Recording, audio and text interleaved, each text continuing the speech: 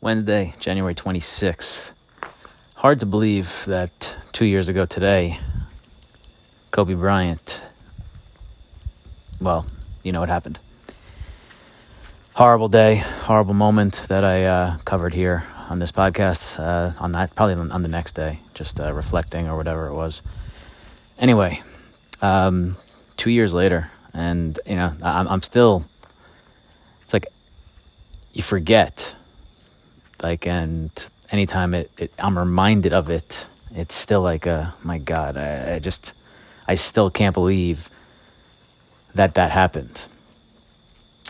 To honor, I guess, the day, there was this, when I first learned about digital art and Web3 and NFTs and whatnot, about a year ago, I quickly stumbled upon an artist named Boss Logic, who seems to be, a real dude, like verified on Twitter and Instagram and whatnot. He had created a piece, I think maybe a year ago today, then he launched it for the 1 year anniversary, called Forever Mamba. And right when I saw it, I was, blown away. It was like one of my first experiences with digital art, and it was about Kobe, and there's motion to it, and it was just sick. And I was like, all right, I'm not ready to spend anything like this to buy a piece of floating Kobe art yet. But every once in a while, I would check back in on it, check the price of it, and say, it's always been in the way back of my mind.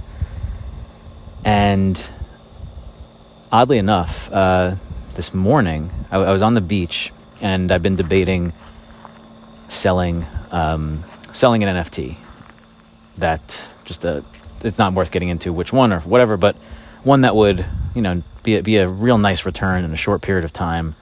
I've been debating it for a while, and I've kind of leaned into, I think I'm going to do it. And this morning on the beach, I was walking with Snoop, and I kind of had this flash of, if I sell this thing, along with thing A, B, C, and D that I already thought I wanted to do with it, I was like, oh, wow, I should look and see what the price of that Kobe is. And then I got home, and my friend had sent me this awesome piece of Kobe, like this Kobe mural or art or JPEG or something that he saw online. And I was like, holy shit. It's January 26th. I woke up not even recognizing that it was the day. And when I thought that I would get Kobe, I didn't realize it was the day. So when I came home and then it was really brought to my attention that it's January 26th, that was the catalyst, the final nail in the coffin to say, all right, I'm selling this NFT. And one of the things I'm doing with the funds is right away buying Forever Mamba. So I then, around 9:30 this morning, sold an NFT, converted the wrapped ETH into ETH, went on OpenSea, searched Boss Logic, found Forever Mamba, and within 2 minutes had acquired Forever Mamba, piece of Kobe digital art that I found about a year ago.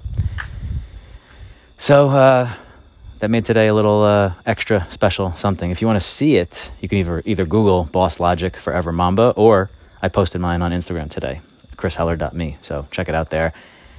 It's really fantastic. Anyway, R.I.P. Kobe, man. Miss you.